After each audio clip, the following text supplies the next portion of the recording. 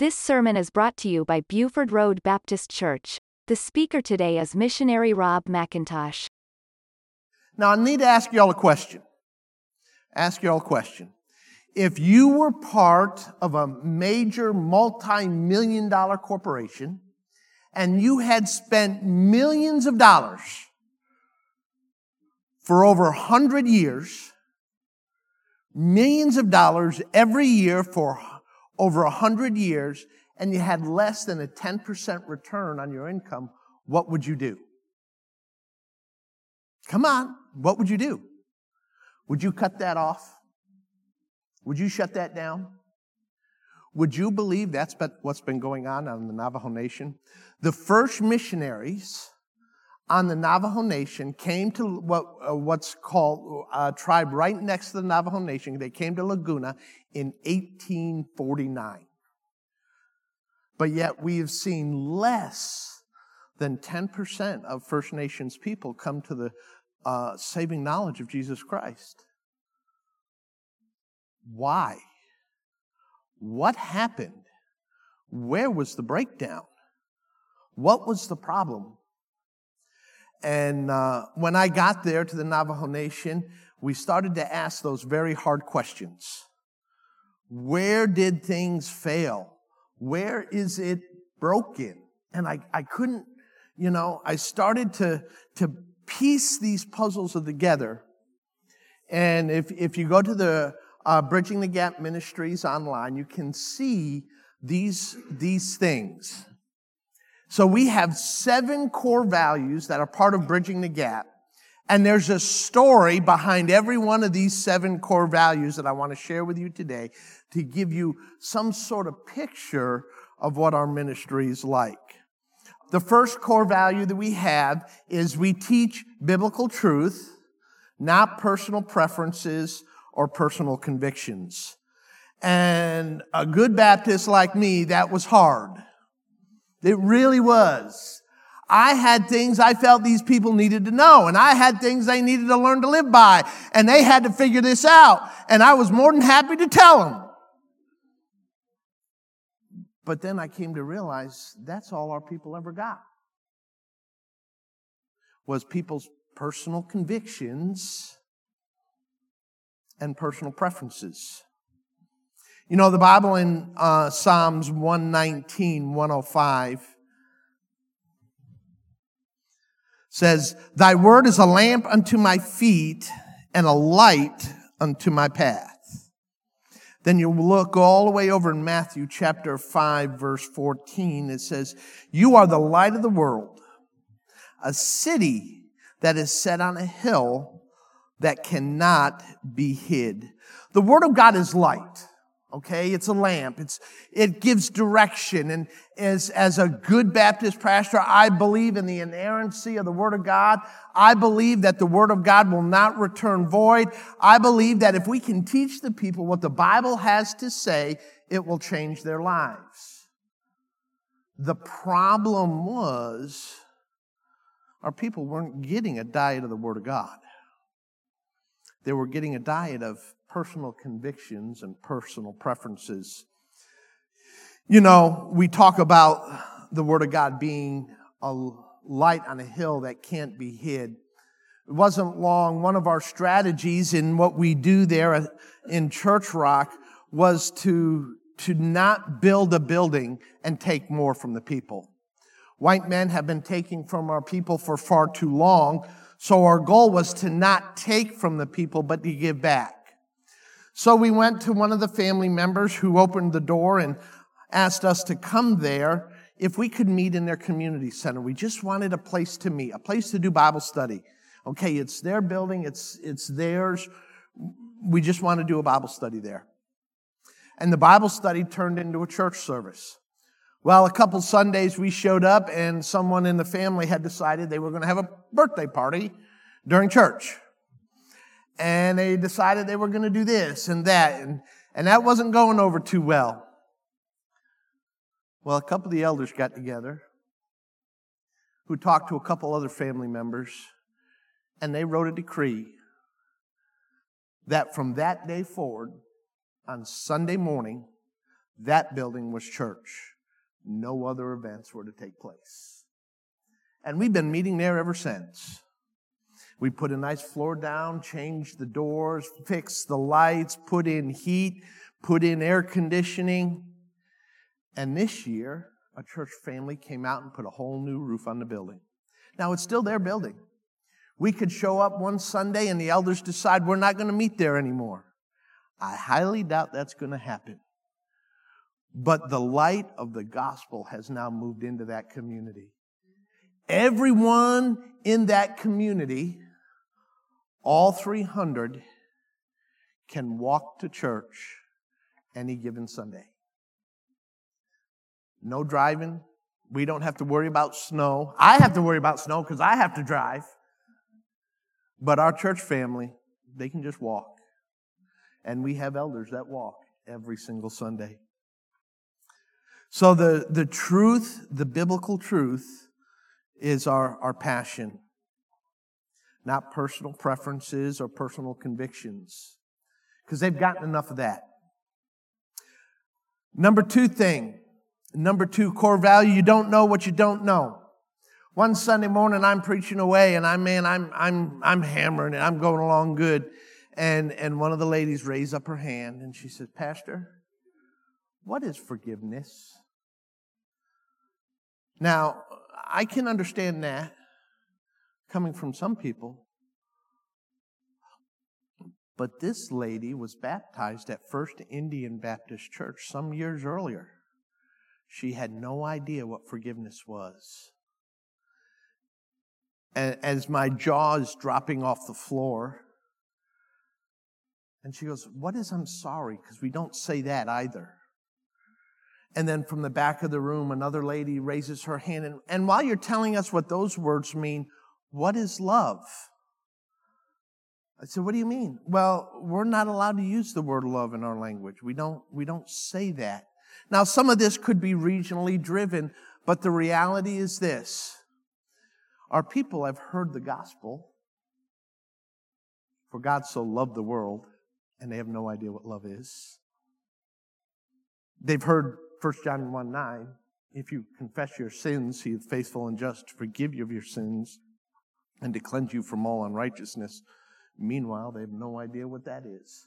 Matter of fact, in Navajo, and I have looked, and there's huge debates on whether there's even a word in Navajo that translates into forgive. I've got an interlinear back there, and you can look that verse up. I struggle with it. So how do our people know that God forgave them if they don't know what forgive is? And you wonder why we've only reached less than 10% of the Navajo people. Our third value is American conservatism is not biblical truth. American conservatism is not biblical truth. And this is a challenge. This is a huge challenge because as a born, bred, red, white, and blue American, that's an easy thing to do. But it's not biblical truth. Matter of fact, one of the biggest challenges I have in our community is we live right across the street from one of the boarding schools. And there's a man in our church who, when I talked to him about getting baptized, amazing testimony on how God gave him victory over alcohol and his faith in Jesus has brought him so far and how he has gotten so far and how he has grown. But when we talk about baptized, Pastor, I don't want to get baptized. I've been baptized more than you. Growing up in the boarding school, he was baptized every year in a different church. No idea what it means, no idea what it's about, but he was forced to do it over and over again by the same people who made him stand outside in attention in the sun for 8 hours for speaking Navajo. While his uncle was one of the original 29 code talkers to help write the original code in Navajo. That's the love of Jesus that our people have experienced. Just because something is different doesn't make it wrong. In 2 Samuel chapter 6, verse 14, you see the story there of a fellow named David, the king, who was so elated in victory and in bringing the tabernacle back to the people that he danced.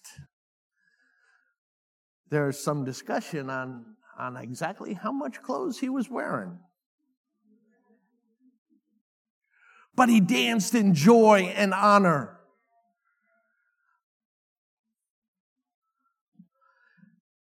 Now, coming up in the circles that I did, we didn't do a whole lot of dancing in church. And I struggled with that for a while. But our people know how to dance in worship. They know how to dance in joy. We had a church service where we had a ring dance in our church where the whole family came together and danced in joy. Guess what? Just because it's different doesn't necessarily mean it's wrong. We have taken our own personal convictions and values and said, and our own personal preferences and twisted them to the point where we've closed down the work of the Holy Spirit in people's lives. One of my regular philosophies is it's not about how we worship, but who do we worship? It's not about how we sing, but who do we sing to? It's not about how we pray, but who do we pray to? There's another value that I'm going to skip over, letting the Holy Spirit do His work. We mentioned that in our newsletter, which I hope you all had a chance to read, and you've been hearing about it on Sunday. So we're just going to go to the next one, is celebrate, learn, and respect the culture. Build cultural bridges, not walls. Not long after I got there, I had a lady come to me and say she hadn't wanted no part of our church. None at all. If you look in Acts chapter 17, the Apostle Paul is walking through Athens and he's looking at all their statues to all their gods, and he could have unloaded on them for worshiping and having all these false gods, couldn't he have? The master politician, the perfect preacher, he could have let him have it. But he said he did this thing. He said, "Oh, I see your God, your idol to the unknown God. Let me tell you who He is." And he stopped and he told them about the God who died on the cross. He told them about the Jesus who loved them. And instead of tearing their culture down and tearing them apart and tearing them limb to limb, he told them about the God who loved them. And that brings us to the last point. Love above all. Love until the people ask why. John chapter 13, I'm just going to read that passage and we're going to call it good. John chapter 13, verses 34 through 35.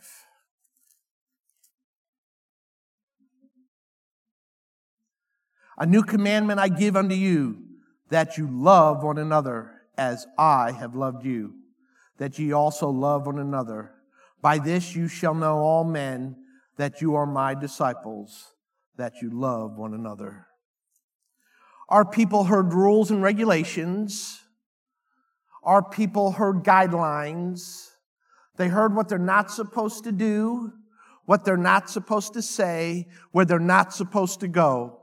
They heard they had to cut their hair and change their names. And they heard that God loved them. But all they saw was, you don't like me. I had a pastor there I was working with, and he was asking, why don't my people ever come and visit me? I said, because your gospel presentation is this: Jesus loves you, but I don't like you.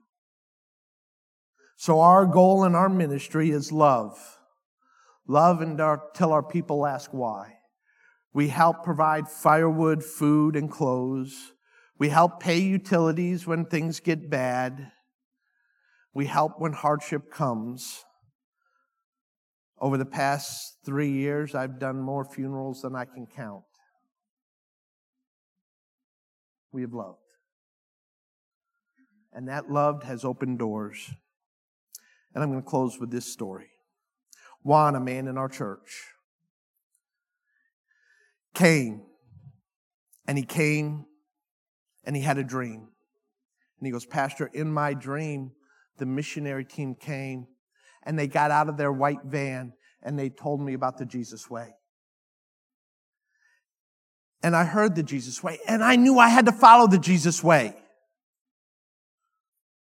So I decided to follow the Jesus way. But then they got back in their van and drove away.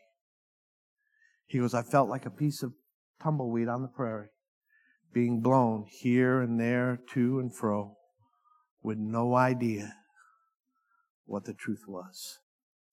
And that is why we're in New Mexico. And hopefully, Lord willing, by God's grace, our people will no longer be tumbleweed, but trees firmly rooted in the Word of God. You listen to missionary Rob McIntosh. For more information, visit our website at BufordRoadBaptistChurch.com.